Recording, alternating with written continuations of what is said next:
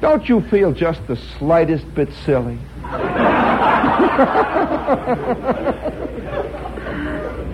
Oh, boy, we're down here at the Limelight where life is lived to the fullest. Where somehow the ketchup is sweeter. The hamburgers are more rubbery. And where the women begin to feel that deep-seated flow of life flowing down deep in your innards and your vitals. And the men are nervous. It's right here where that tension exists. And tonight, since it is the beginning of spring, and we're all here in the kind of basic spring training, we're all preparing for the new season. Out there in the darkness, way out there in Indiana, over there in Jersey, outside of Trenton. You see that big, vast country out there? Isn't it scary? Do you realize we're right on the edge of it here, friends? We're right on the edge of the carpet. If you can imagine America as a great, big chunk of corrugated steel. Just a big thing there, great, big pie plate. We're hanging on the very edge of it, looking out to sea. We are on the island of Manhattan. Yes. And all the rest of the country is clinging to it for dear life. Just hanging on, Here we are. We're the big one. This is New York. Standing tall, striding like some big, mindless fathead with its World's Fair. Oh, boy. Only New York could produce a World's Fair like we just had. Talking about mindless fatheads. You ever been out there? You ever get the sense when you walk over that bridge, there's a little buzzing starts in your ears, and that Muzak plays 5 dBs above ground swell, and you hear it? Somehow you're in this gigantic, vast atom bomb of total mediocrity. A kind of dynamic, friendly mediocrity. Already people are getting their legs in shape for standing in line in front of the Ford Pavilion. Can you imagine standing 2 hours in line to look at the back end of a Ford? The same Ford whose back end you smashed in yesterday in the parking lot, But this is New York, I'll tell you, and it's a yard square. The New York Times stands there, looks out over the whole world, and it says, all the news that's fit to print. How's that for a dynamic? How's that for a fantastically arrogant, a magnificent slogan? And it can only come out of New York. Poor little Chicago, it's got a newspaper that gets mad about this. You know that out there I wonder whether or not New Yorkers know they're in a fight continually. That all over this country out there are little towns and big towns, little cities and big cities, all of whom feel they're competing with New York. And New York doesn't even know there's a fight going on. It just stands there and looks out to sea and scratches, spits, and merely says, New York, the Empire State. Do you realize, can you imagine if Indiana called itself the Empire State? What a joke that'd be. We'd laugh at it, the Empire. Only New York could say. Poor little Jersey tries to make a little comeback. It says, we're the Garden State. We got gardens over here. New York's got an empire.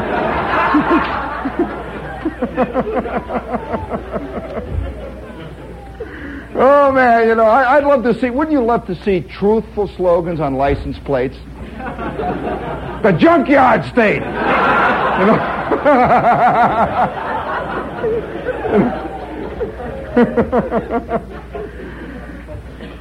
I know which state would have that one, don't you, friends? Or the Smelly State. Well, now I'll tell you, the reason I brought that up is because I grew up in a smelly state. No, seriously. Those of you who live in the East don't recognize that some people live out their entire lives in the middle of a kind of moiling fruitcake of decadence, smell, and noise. Just a gigantic cacophony of 20th century life. In fact, I can remember in my home, back in Indiana, I lived in the industrial part of Indiana, by the way, where you'd open the front door and you would hear the fresh air falling in. Made a kind of clumping sound. Bloop, bloop, bloop. My mother used to freeze it. We'd keep it for the winter, you know. Make popsicles out of it, things like it. But you know, tonight, since it is spring, we are very fortunate to be here in New York City. All the way out there in the darkness, in that great, vast, inverted bowl of America, there are countless people who are pacing like tigers. Oh, yeah. They stand in front of their TV set. They walk back and forth. Where do all the TV shows come from? New York. Johnny Carson, all these guys are in New York. Maybe once in a while one comes out of California. Can you imagine the Tonight Show coming every night from Zanesville, Ohio? Oh, no. No, no. And neither can they imagine it. And every night they walk back and forth in front of that set. There's New York. Ooh. And then that show goes off. California. And all they can do is look up at the skies of Iowa. They live in the land that does not exist. They just don't exist. The turnpikes go over them. The 707 jets go over them. And all the while, they have a vague suspicion that they're living in America. But they're not sure of it. No, they're not. That's why those people are very insecure out there. And they plan, they plot, they work with their lives like putty, trying to figure out some way to go to one or the other coast. Why do you think everybody in Iowa, when he retires, goes to California? And everybody in Indiana, when the 2 weeks come up, they stand in front of Rockefeller Center. They want to see the real thing. They want to see life, you know. And here we are, friends. We're here at the summit, the pinnacle. There is nothing else. Isn't that scary? Isn't that a scary thought? That there's no place to go from this point, right here. Well, of course, spring gives us the illusion that it's going to work out. That by August, you're going to be skinny. You're going to be brown. Your eyes are going to be glistening. Your stomach is going to be like a washboard. And the chicks are going to be clinging on both arms. This is by August, you figure. Well, by August, you will begin already to plot for the next year. And so it is with life eternally. And I think this is because when we were kids, and by the way, I think since this is a springtime show, we might as well deal with a very touchy subject that's hardly ever discussed. And that subject is the eternal subject of capital punishment in private lives. You're aware, of course, that capital punishment is a big discussion today. It's all over the world they're talking about it. But each one of us has known a kind of capital punishment. Do you remember when you were a kid? You know, it's very hard to actually remember when you really were a kid. Because we're so much a creature of myth.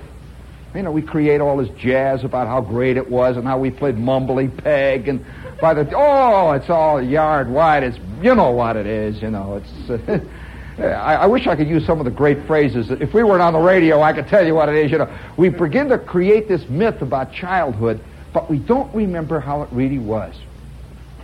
And each one of us, since we come out of American homes, had a kind of capital punishment. A symbolic, great avenging strap Do you remember the strap?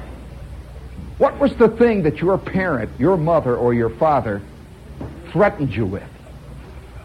What was it? Some people had a strap. We did not have a strap at home. The atom bomb in my house was my father. That whenever I was pushed to the extremity, I was backed up like this, my mother would say, "All right, one more yell out of you like that, and I'm going to tell your father." He didn't care, My father was totally uninvolved. Just like atom bombs. They got no conscience, They're totally uninvolved. And I remember on those terrible days, when I had, whatever it was I had done, like the time my mother found all those dirty books in the icebox in the basement. Oh, I shouldn't have brought that up at spring. That's something that I've often wondered about in connection with women. Because, men, one of the things that men do when they write, they do a lot of writing. Men write most of the novels and all that, and they're always romanticizing women.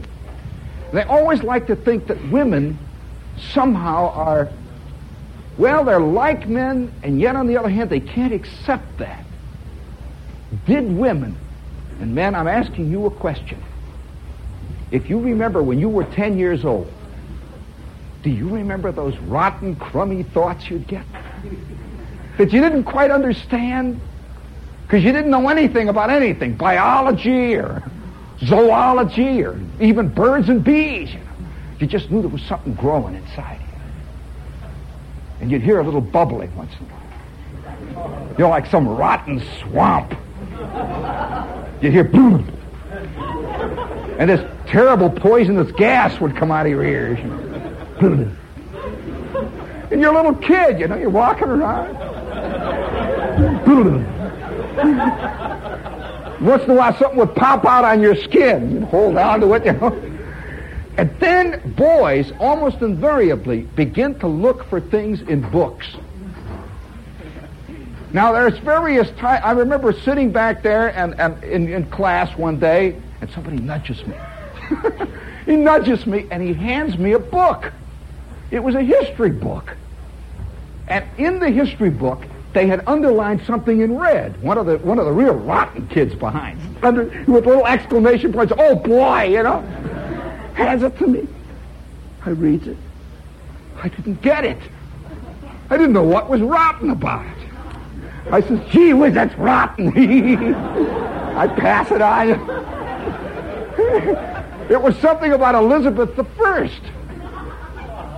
And ever since that time, whenever they talk about Queen Bess or Elizabeth, I feel funny. There was something about her I didn't understand. Well, do women have this? Do girls hide down in the coal bin? Do girls hide down in the basement under the stairs with crummy little books that they hand to each other out on the playground? Do they? Look at that funny.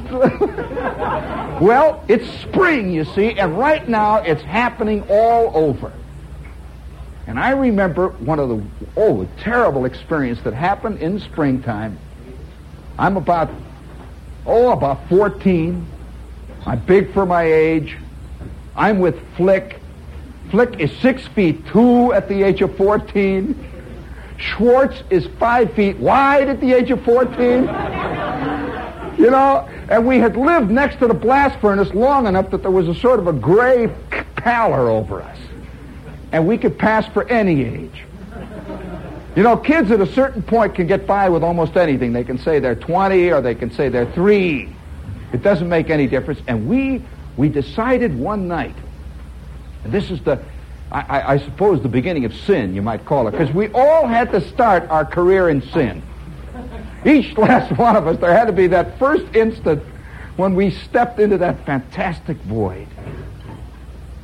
You ever have that feeling that there is two sides to life? Over here is that great sea of depravity, and over here is that beautiful beach, that that Jones Beach of goodness. You know, you're standing there. You know, you're walking. Oh, look at that guy. He can't even look. He's got his face covered. You walk around on the beach and the sun is shining down on you. You know, you're only about 5 or 6, and you hear the lapping of the waves. And at first, you have been warned that the water is deep and that there are sharks. Be careful. But you can't stay away. You walk over, and there has to be that instant where the toe goes in. And you find you like it. You go back again. And you stand around and pretend like your feet are dry. Well, lo, these many eons ago, the 4 of us, me, Schwartz, Flick, and Bruner, are down in Bruner's basement. And we're sitting around, you know how kids are. We're playing pinochle. 14 years old. You know.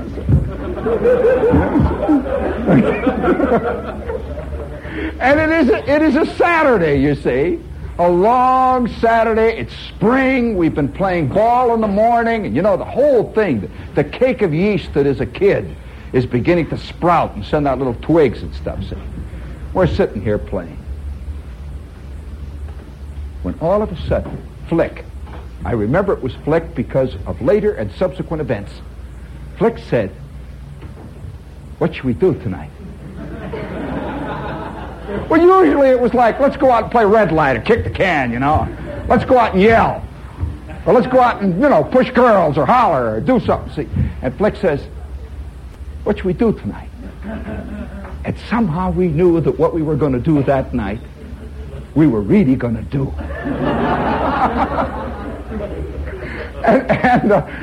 And Bruner says, "Well, I don't know." And Schwartz sitting there, sneaky little Schwartz, comes up with it. He says, "Hey."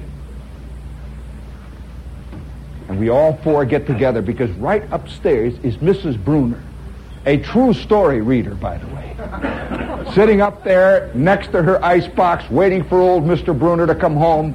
He'd been drunk for 7 months now. They knew he'd come home, though, eventually. We all gathered together, and Schwartz says, "Let's go to the Star and Garter." Do you know what the Star and Garter is? The Star and Garter was the raunchiest, crummiest, hairiest, smelliest burlesque house in all of the Midwest. It's what they called a stand-up burlesque house. They didn't have seats. They couldn't trust the people to sit there or anything. It was open. It was like a bullpen, see? And we had been hearing for years about this.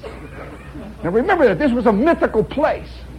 It was a place that once in a while we'd drive past in the car, and my father would look out and just look. And they had these big cutouts in front, you know, gigantic cutouts of women. Fantastic women with feathers all over their heads, you know. And above it would say, "Candy Bar. In person." That kind of thing. "Flame Guts here tonight." Oh, boy, you know, these big women, and they were 18 stories high. And the old man would just drive past. And it was rumored that on certain decadent New Year's, my father and Uncle Fred and Uncle Carl would go down and take in what is euphemistically known as the midnight show. It was kind of the epitome of decadence and terrible sin. And so Flick and Bruner and Schwartz and myself are sitting. This is a fantastic idea. Do you realize how difficult it is to make a decision like that? I mean, it's like 4 statesmen sitting there and then somebody says, "What do you say we have a war?" "How about a war, fellas?" That'll cause a little excitement. Well, of course, at first, there was a little doubt. Like Flick says, "How much is it?" Schwartz says, "I don't know. We ought to go down and see." We all had a paper route. You know, we had a couple of dollars in our life savings. Bruner says, "Well, I think we ought to go. Let's go look in front anyway. And a half an hour later, by the way, my mother still doesn't know about this.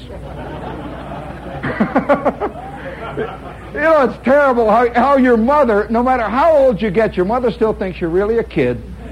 And she doesn't know, well, she does really know you know about these things, but she doesn't want to admit it. Oh, yeah, I've known guys with 9 kids who their mother still thinks he's dating her, you know?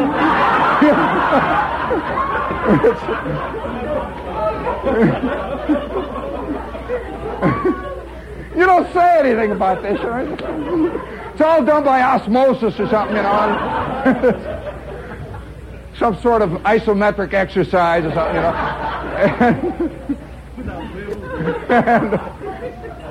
And, you know, so here we are, we're all sitting there, gee, you know, this fantastic moment of terrible guilt. We are feeling guilty even before we do it. You know, it's really feeling rotten. And 20 minutes later, we are in front of the Star and Garter. Isn't that a great name for a show? The Star and Garter. Have big, big electric lights all over the front of it. And it's in one of the raunchiest sections of the Loop. Star and Garter. And there's bums in all the doorways, you know, and it's got the big cutouts. And you can hear the music inside. You know that kind of music they play? It's and then you can hear boom, ba-da-doom, ba-da-doom, ba-da-doom. You know, there's something about a tom-tom being beaten in the middle distance, I'll tell you. And then you hear the sound floating out over State Street of a tenor. So they always had a tenor. And the tenor was singing, "Hey, pretty girl is like a melody." Somehow it made it genteel. You know? And all the while he's singing, this chick is tearing his stuff off, you know.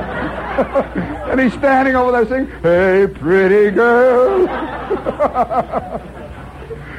Well, here we are. We're out in front, you know, walking back and forth.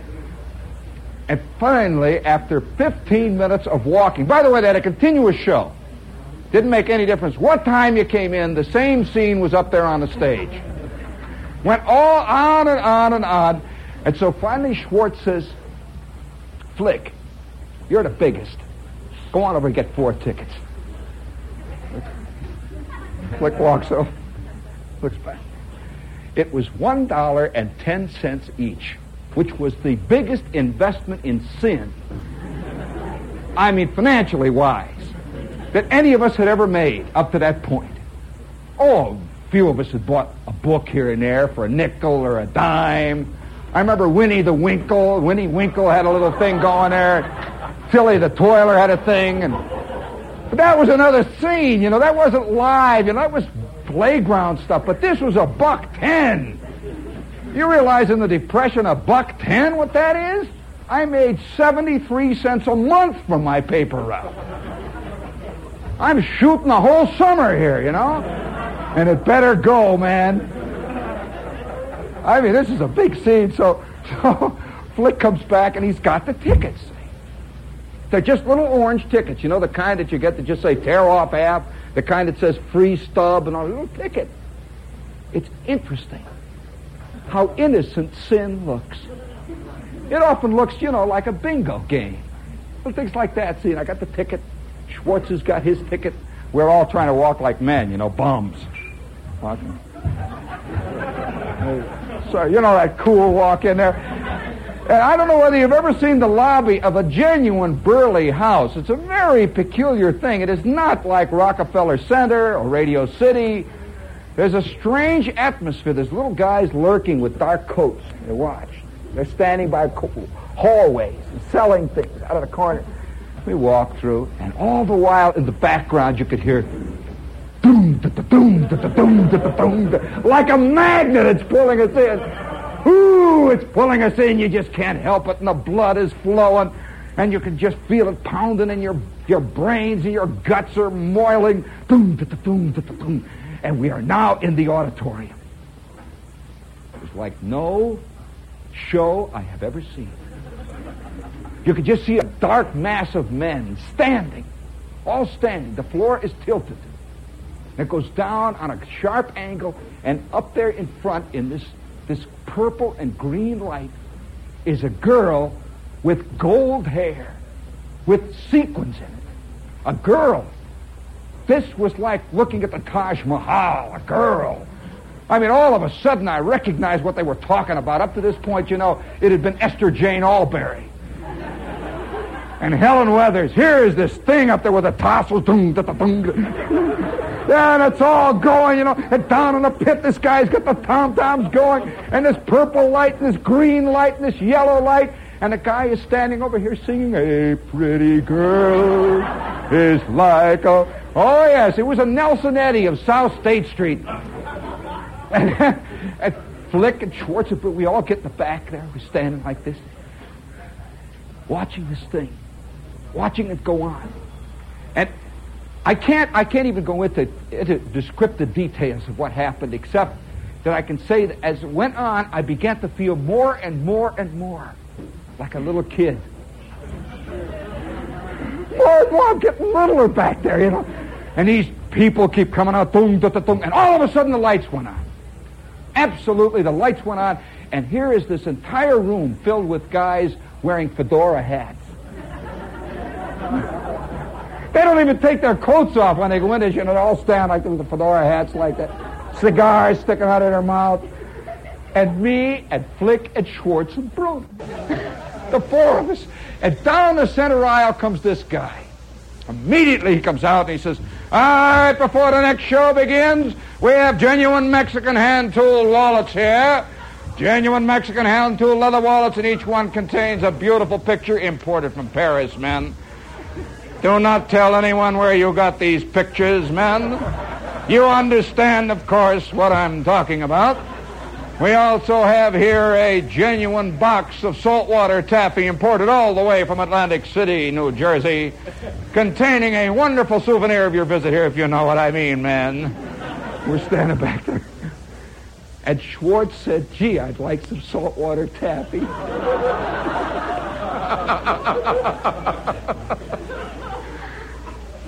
And I suddenly realized my wallet was worn. And these guys come wandering back and they're selling this stuff. "The show will not go on until we get rid of the last box of saltwater taffy. Saltwater taffy here. The show is ready to go. In 1 minute we've got to get rid of this last box." And Schwartz popped. He gets this box. It cost him $1. Schwartz was wiped out for the whole evening. He was dead. This was Schwartz. His whole life is down the drain now, after all. I mean, when you're going to sing, you might as well go to hell all the way. Staggering around with saltwater taffy, you know. He got the saltwater taffy, and the four of us stood back there, and the show began again. And on came the girl with the fantastic gold hair. And Flick says, "This is where we came in." He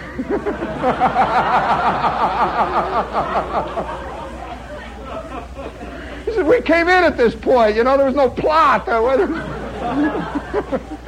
Somehow we figured somebody would come in on a horse and there'd be shooting or something, and we were used to different kinds of shows, not dramas going. We stand there and watch through the entire scene again, all the way. The girl with the purple hair, the one that played the violin. There was one that had Indian clubs, and she did stuff with the Indian... Oh, I can't tell you about that one. And we're watching this. It was a fantastic thing. Schwartz was thinking of trying it in the gym class the week after.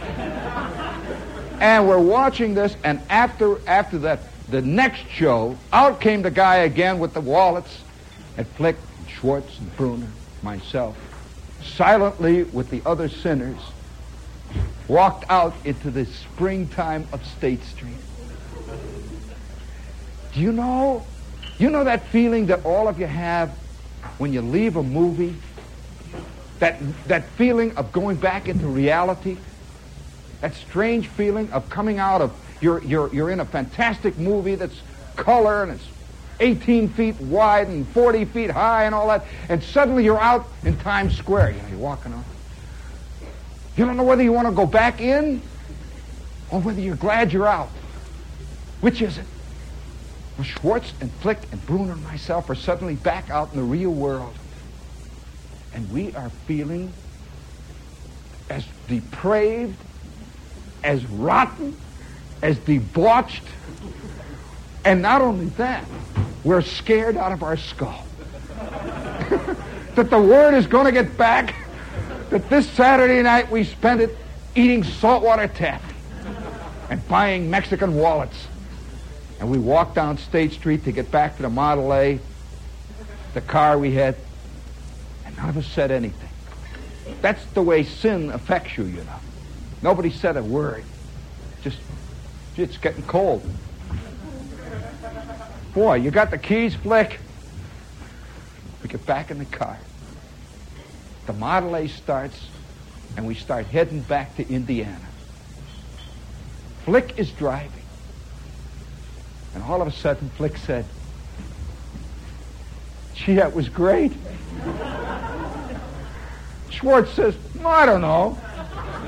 He came from a very religious family. "I don't know." And I just said, "Well, why?" And Bruner said nothing. And we rode and rode and rode and rode. And suddenly Schwartz said, "Let's open the taffy." We hadn't even opened the taffy yet. He opens the taffy. He dumps it out.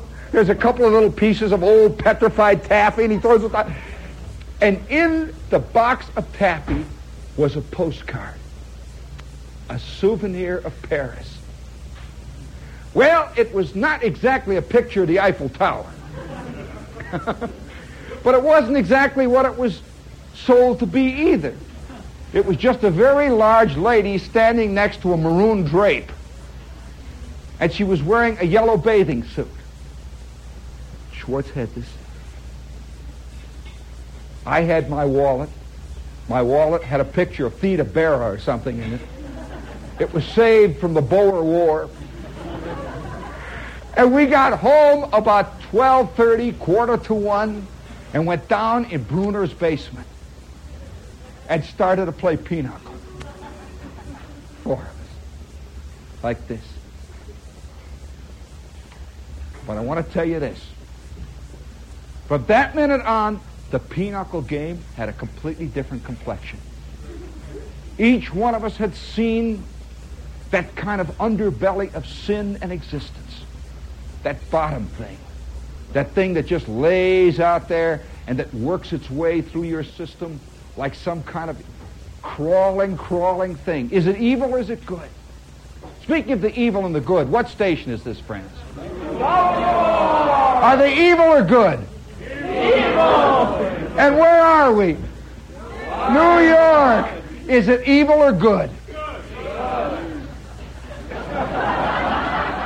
He's from Ohio. You know, I'll tell you. When you come into springtime, it's a very nervous time, and I never could understand just how women reacted to it, as opposed to how men do. I'll tell you one thing we had in our school in spring. I don't know whether you ever had this.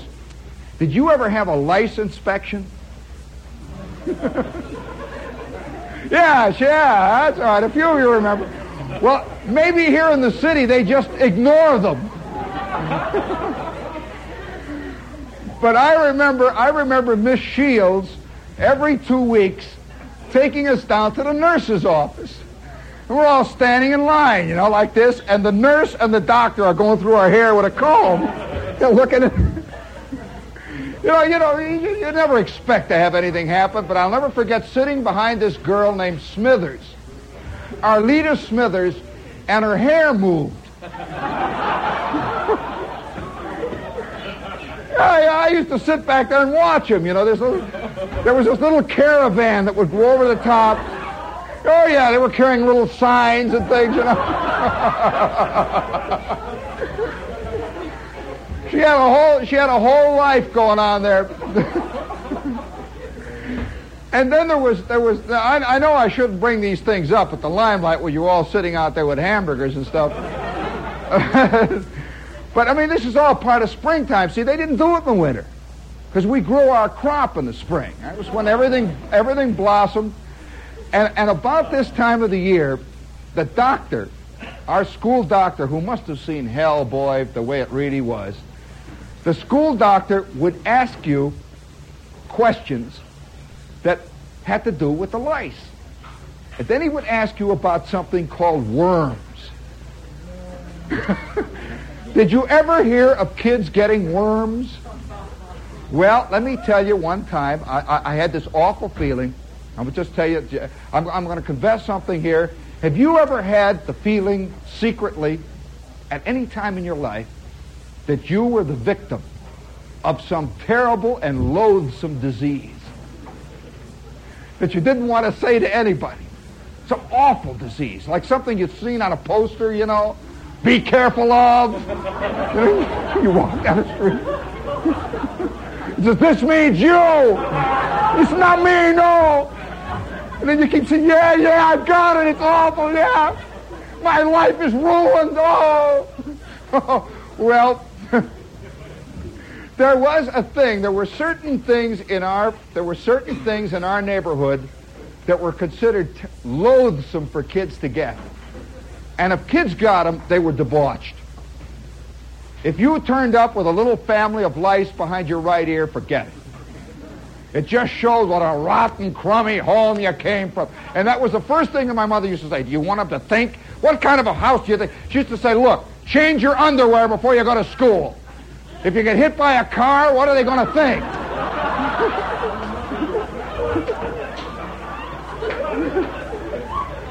You know, some of our mothers thinking they bang, you're hit by a car.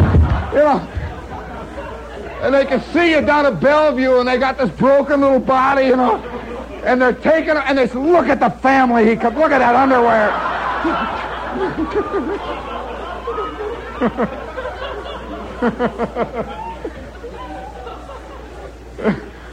My mother also had a thing about socks in the same department. I had to change my socks twice a month because of that.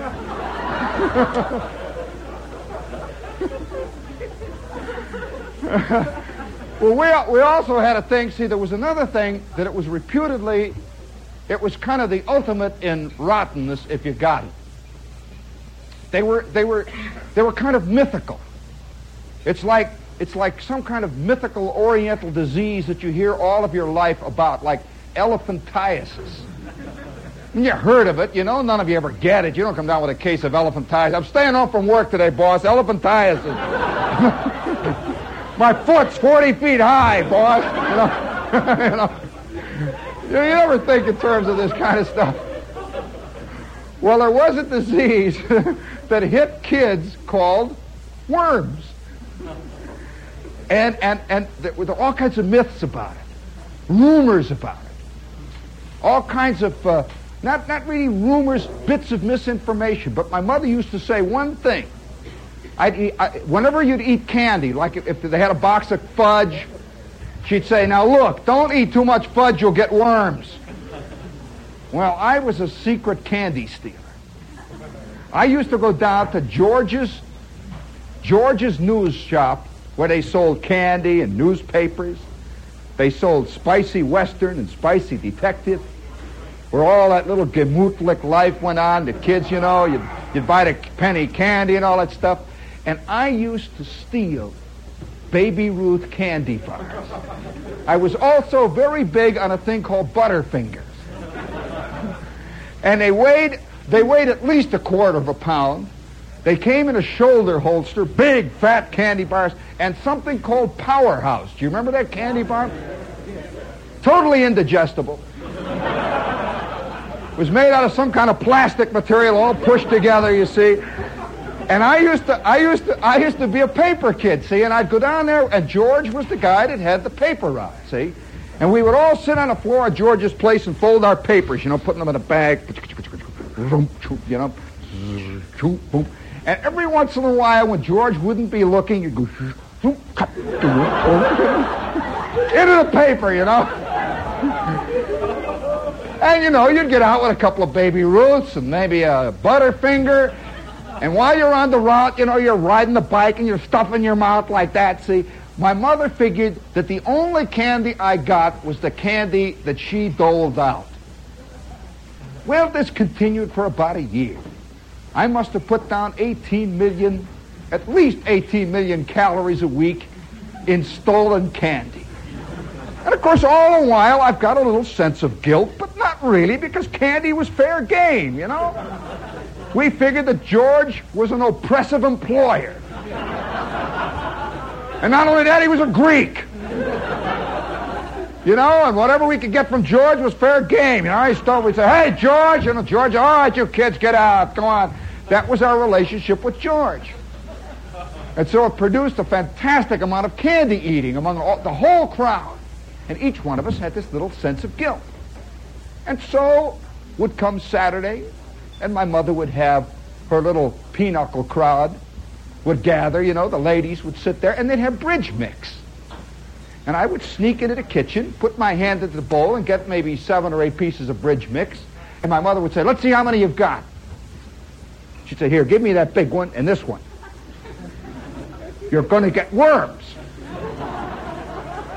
She did not realize I was filled with candy from here all the way down to the bottom of my feet. I would walk. You could hear cashew nuts clanking. You could hear all kinds of chocolate squishing when I would walk, pimples coming out. My teeth were so soft they swiveled, I could just turn them around, take them out, and put them in again, I was a real candy nut. And she kept saying, worms. You're going to get worms. It's just one of those mother things, like you're going to break your glasses, or, that kind of stuff. Just a mother thing. And one fantastic day, I am sitting in Miss Robinette's class. It is a hot spring day. We have just had our lice inspection. I have passed with flying colors. I didn't have any hair at all, And I'm feeling clean and nice, and I'm sitting there, like kids do. When all of a sudden, I began to feel a suspicious itching. Worms! I've got worms! Well, I know it's in bad taste, friends, but life is in bad taste. Let's admit it now. It's life. And I scratched. And then it went away for a couple of seconds. That's the thing about these evil diseases, you see. They keep coming and going. Like on Wednesday, you may have a slight attack of elephantiasis, and then it goes away. Your foot gets small again. You think you're okay. Well, I sat there for about 5 minutes saying, oh, well, just my knickers are growing again. I had knickers that actually had taken root. And they had twigs sticking out. Yeah, a genuine boy's pants are like a compost heap. I have a feeling you could just bury about 7 pairs of them out in the backyard and you could grow anything. Rich and ripe. I'm sitting there scratching, and it goes away. And I felt that fantastic. That wonderful relief that all of you felt when you think you've got a deadly disease, and it isn't true. Ah, it's gone.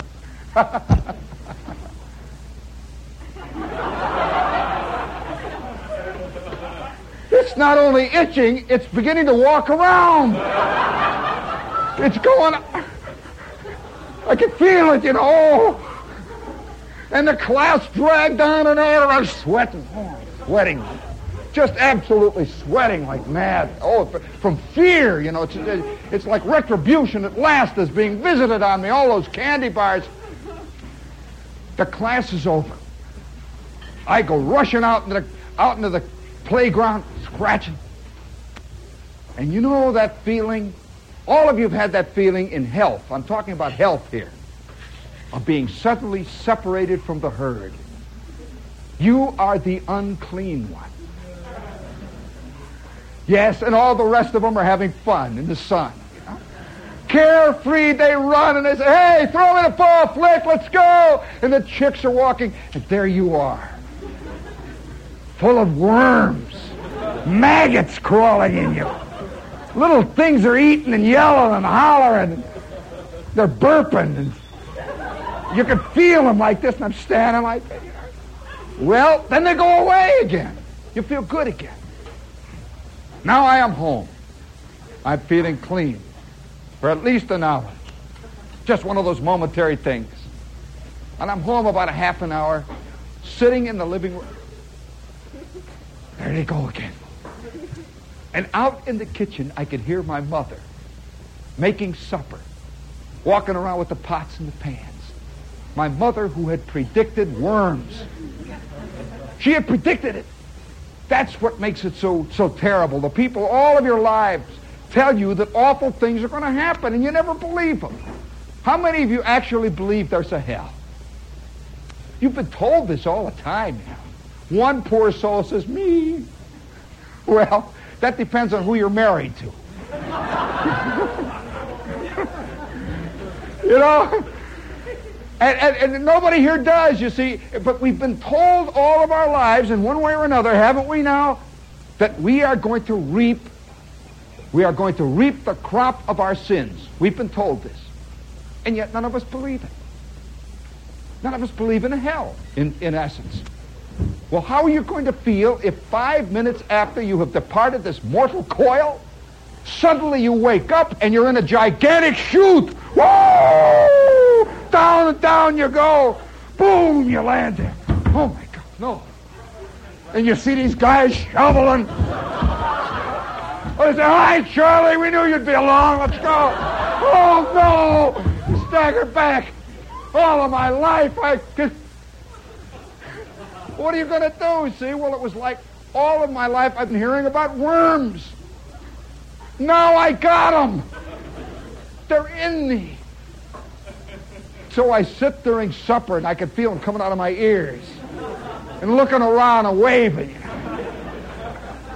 Looking around and yelling, and I am in absolute fantastic agony. Oh, boy, you know, this is not a made-up story. This is one of the true hell moments of my kid life, because worms in my neighborhood were like the equivalent of the worst kind of social pariah you could be. To have worms. And when you had worms, they dosed you with all kinds of stuff, and they set you in a little special place. They didn't let you eat sandwiches with the rest of the kids, you know, the whole scene. So here I am. I'm wormy. I am wormy. Me. And Jack Armstrong comes on the radio. Raise the flag for Hudson High, boys. Known throughout the land. And up to this point, Jack Armstrong had been one of me, my friend Jack and Billy and Betty and the whole crowd. And suddenly they were part of that wonderful world of the clean people. You can't imagine Jack Armstrong with lice. He doesn't even have hair, you know. He's just there, and I'm sitting, sweating through this thing. Now it is supper time. Now supper is over, and the itching continues. It is now 8 o'clock. Time to go to bed is coming up, which is at 9 o'clock. And the itching is getting intolerable. I'm standing in the corner like this, you know. My mother keeps saying, what's the matter with you? You know, quit. How are you going to say, Ma, I've been stealing candy from George. I got the worms. Do you tell her, or what do? How does a kid get rid of worms by himself? I thought to myself, drink a lot of water to drown them. So I'm in there, you know, and I'm slugging down the water. I'm drinking water. They still itch. Apparently, they are aquatic. That's all they needed was a little water, you know. Oh, geez. It's now about 10 minutes to 9. It's time for bed. And you know how mothers get this tender involvement with the kid, time for bed. You know, they come in, they say, now come on, get undressed, let's go. Come on, Randy, let's go, Jeannie, my kid brother, you know, let's go. Come on now. Now, don't. Come on now, don't waste time. You got to get up in the morning. I'm not going to have trouble with you in the morning. Now, come on, let's go. Okay, come on now. Brush your teeth now. You know, that my mother stuff. And I'm in there, itching. And I take off my shirt. And then I take off my corduroy knickers. And I had this pair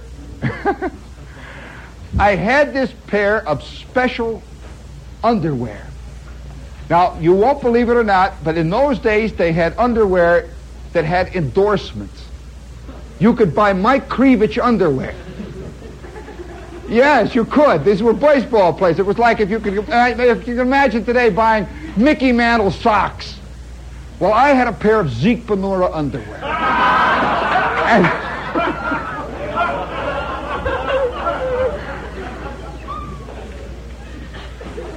these underwear were only 2 days old. I had gotten them at Sears Roebuck. They had a big White Sox sale down there. Well, I took off my underwear, and all of a sudden, I realized why Zeke Benura was such a rotten fielder. It was the underwear that was doing it.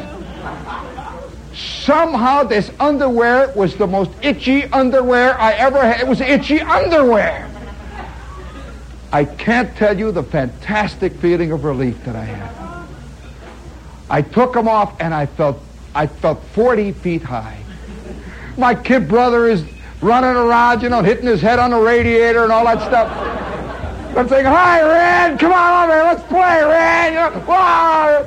Throwing my kid brother up, and he looks, "What's the matter? Is he a nut? What happened to him? Come on, Randy, let's play." Wow, you kick him, Hey, let's go, Randy. Let's play football. You be the football. Come on, let's go. Boom, Hey! My mother comes in and says, "What's the matter?" I said, "Nothing. Nothing." And do you know, to this day, I have not told my mother why my Zeke Benura underwear disappeared.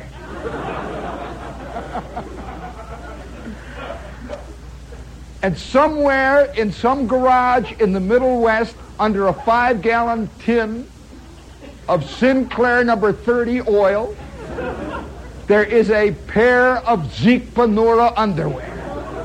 Rolled up, because you see, my mother had given me these underwear as a big special treat. And all I could say later, she said, "Where's your Zeke Benura underwear?" I said, "No, I must have lost them." Kids are not very good at inventing stuff, Must have lost them. I swallowed them or something, Well, that instant, that moment of thinking that I was a social pariah, that I had contracted one of those terrible, unmentionable diseases, taught me something forever and ever. I never forget it. Never. I have remained to this day consistent, and I maintain fidelity to this rule. Be careful of tight underwear. Look out for itchy underwear, friends. It's liable to do all kinds of things for you. It can ruin your batting average. Yes, it can make you sweat. And it can make you nervous. And it can make you feel that somehow, someplace you have mislaid something. This is WOR Radio, your station for news.